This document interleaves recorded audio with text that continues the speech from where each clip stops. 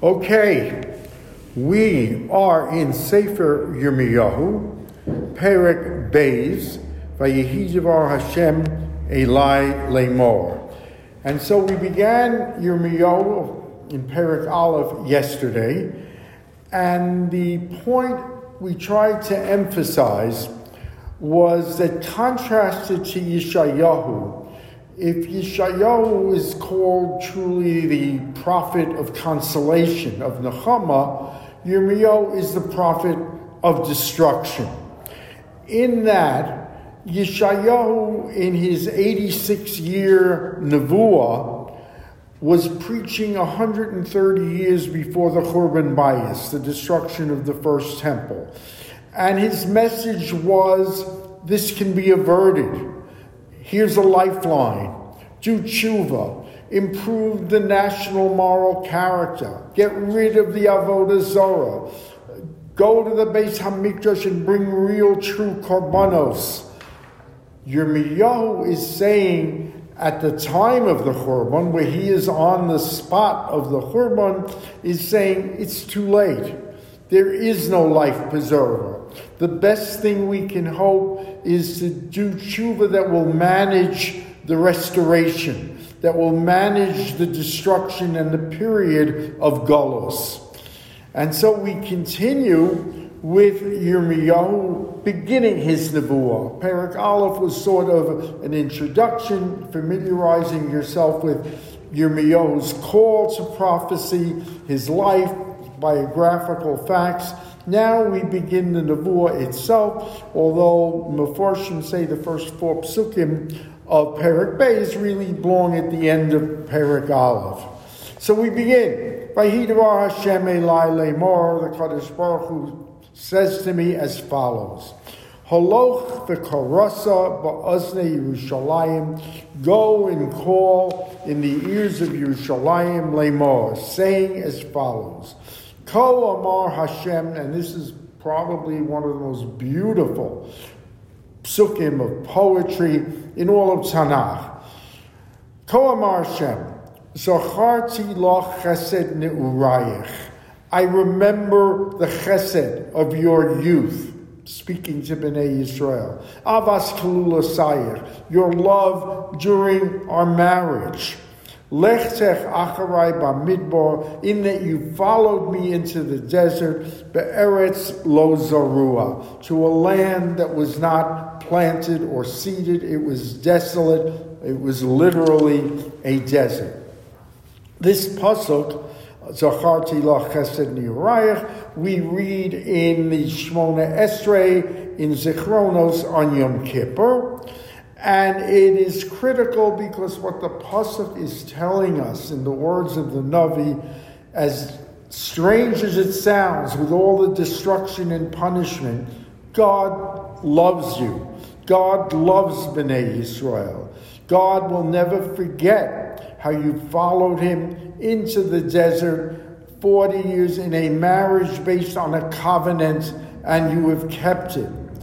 And so Sanhedrin, Gemara Sanhedrin, Kuf Yud Amud Beis, says that this Dor HaMidbar, the generation of the wilderness that committed such egregious sins like the Egel HaZahav and the rebellions and the Meraglim, are guaranteed just for this one act, Olam Haba, that despite all their sins. And so what the Navi is saying, despite your sins, the Kadosh Baruch Hu will never, as it were, forget your chesed in following him through that desert. Continues the Navi, Kodesh Yisrael Hashem Reshis Tvuasa. The sanctity, the Kedusha of Bnei Yisrael is like the Reshis Tvuasa, as Rashi says, Truma. That in other words, what they have done, the sanctity of Israel is comparable to Truma, to Hekdesh. We know, like the Omer, that a non-Jew cannot eat it. We know that in Hekdesh, that once it's pledged to Hekdesh, it attains a sanctity. No one but the Kohen can eat Truma, and therefore anyone who starts with Bnei Yisrael is starting with Hekdesh, with Truma. Kol ochlav shamu. Anyone who eats of it is guilty. Ra tavo alehem. Evil will occur to them. So that still, despite it all, Bnei Yisrael has a sanctity, has a kedusha. Nu'um Hashem, says the Kadosh Baruch Hu, that will last, that will permeate. Shimu dvar Hashem beis Yaakov v'chol mishpachos beis Yisrael. Listen to me. Listen to my words, beis Yaakov, and all the families of Yisrael. That would mean both the 10 lost tribes as well as Yehuda. Might point out as well that Lech Tech Acharai Bamidbar, this part of the Perek of Yirmiyahu, is the Haftarah for Shabbos Matos, or Maseh when it's done in conjunction. And the reason, say Mefarshim, is that in Matos it delineates all 42 stops that Bnei Israel made in the Midbar. And Rashi shows, why do we have to show all 42 stops? Simply so that you will not think, the reader will not think, that these were luxurious cities with all the resources of food and water and beauty. Nonsense. They were desert outposts, that Bnei Israel were in the desert. And that even adds to their schar that they followed. And that is why, as we say, it is included there. So Shimudra, listen to me. Kol Amar Hashem. Hashem is questioning, why did you abandon him? What did he do wrong, Kaviyachol? Hashem. Kol Amar Hashem. Ma matzu avoseichem bi ovel ki rachaku me'alai. What failure, what shortcoming, what defect did you and your fathers found in me that you distance yourself from me? Vayechu achareha hevel vayibolu. You went after Hevel. Hevel could be alternatively nonsense, futility, things that have no real value. You went after them and you became corrupted by the Hevel. Some say Hevel is the Gashmius, the materialism of life, rather than the essence of Torah. Below Amru, and you never said Ayeh Hashem while doing this, while pursuing this futile, silly pursuit of life. You never questioned once, where is the Kadosh Baruch Hu? The same Kadosh Baruch Hu, Hamale Osanu Me'eretz Mitzrayim, who took us out of Egypt.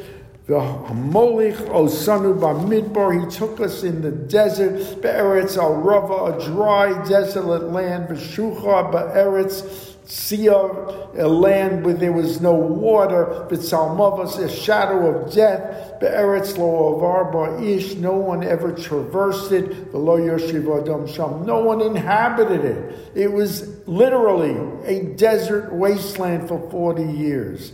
V'avi eschem el eretz ha-Carmel, and I brought you to the land of the Carmel. That's to indicate the great produce of the Carmel area. Fruits, lechomi, period to eat of its fruit, v'tuva, and its goodness. And of course, this doesn't mean I brought you to Israel to eat great fruit, but rather the fruit is a metaphor for the Torah, for the mitzvos, for the living in the land of Israel. V'tavo v'set tamuas artsi, you came, and instead you defiled my land. V'nachalasi shamtem l'toeva, and my legacy, my nachala, you just left to abomination. And what you learn from this Seder Mefarshim is the Kedusha of the Eretz, of the land itself, is so sanctified that the mere acts of doing Chatoim and Averos impurifies the land. That is why, for example, the Canaanite nations had to go, because their immorality, their sins were so great, it was matame the land. And that's why it says, Oretz makiaschem, the land will spit you out, because the land itself is so intrinsically holy that which its inhabitants does affects the Kedusha of the land itself. Moreover, says Yirmiyahu, your leaders, HaKohanim, V'lo amru ayeh Hashem, did not say, where is God? The Kohanim, who are your spiritual leaders. V'tosei HaTorah, interesting expression. Those who seize onto Torah. Lo yodonu, do not know me. V'haroim, the shepherds here meaning those who guide you, your leaders. Pashubi, they transgressed, they sinned against me. V'neviim nibu babal, your prophets prophesied for the Baal. V'acharai la yo'ilu holchu, and after me they did not even attempt to follow. Interesting expression, Tosei HaTorah. Those who grasp at Torah.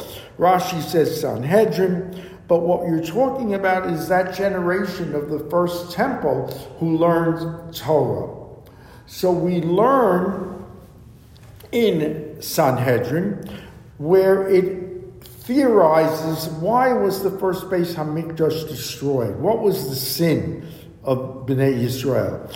And one of the suppositions is that Lo Berchu Birkas HaTorah. They didn't say that bracha we say in the morning before Shacharis, thanking the Kodesh Baruch Hu for the miracle of Torah. That doesn't mean, says the Meforshim, they didn't learn Torah. To the contrary, they did. But they never internalized it. I think the Radak puts it best. Let me read it to you. Shelo lomdu haTorah lishma lekayem ma shekasuba. They learned it as an intellectual exercise, as sort of a curiosity.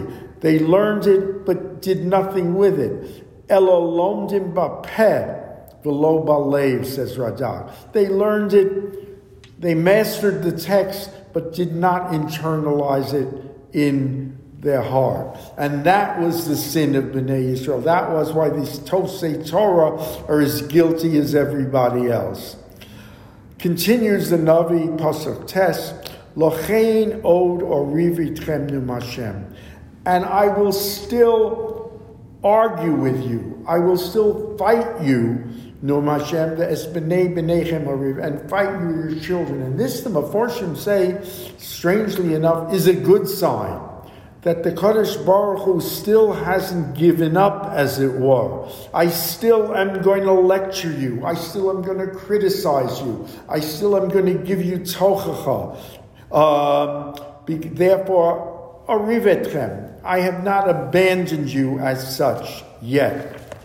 Ki ivru aye b'tayim u'ru'u v'kodor. And now a very strange mashal. The Kodesh Baruch Hu says, nowhere do you have a situation where a people abandoned its God. Even the Otei Avodah Zorah. Ki ivru aye kitim, the far out lands, the Kittites, which could be Edom, it could be Egypt, it could be some West African nation. Uru'u v'kedar shilchu v'hisponenu ma'od. They study and they are confused as well. Uru'u ein hoisok kazos, when they see what you've done. Because what you've done is you've abandoned your God. On the contrary, these people who worship gods that they made out of their own wood or their own stone, and who have to realize they are useless, they are futile, they are incapable of anything, nonetheless, there's a loyalty. They don't change their gods. You, who have a Kodesh Baruch who has proven what he can do and has done, you change it. Continues the Navi. Heimir goy Elokim v'heimolo Elokim. They do not change, even though their gods accomplish nothing. V'ami heimir krodo b'lo yoil. And you change your God like it was just a regular procedure. You have no loyalty. They are worshipping a futile, nonsensical form of worship, but at least they've got the loyalty. And Shimu Shamayim Alzos, the heavens hear this, see this. Visharu Chiru Ma'od Num Hashem, and their sword will descend. And the implication is that the skies will close, and as we've seen so often as a punishment, there will be no rain, there will be no fertility of the land, there will be no produce, there will be instead famine. Kishtayim ra'os asa'ami, because you have done 2 unpardonable sins. Of course, the Mefarshim tell us there are far more than 2, but the Navi is bringing these 2 particularly. Osi ozvu, you have abandoned me. Makor mayim chayim, the metaphor, I am a living well. A mayim chayim is a well that is a natural well. It will never run out of the water. The water is pure. That is what I have given you, and you have abandoned it. And second, what have you abandoned it for? Lachatzev lahem ba'oros nishparim asher lo yochlu hamayim. You have built man-made cisterns. A cistern wears out. The water leaks. It doesn't hold. It has to be imported. It breaks. And in the end, the water will not last. There will not be a source of water.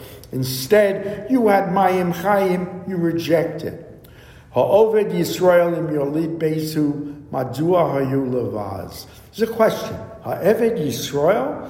Is Israel slaves? Are Israel slaves? Im Yolid Beisu? Are they like the daughters of maidservants? Madua Hayu Levaz. Then why are they being preyed on?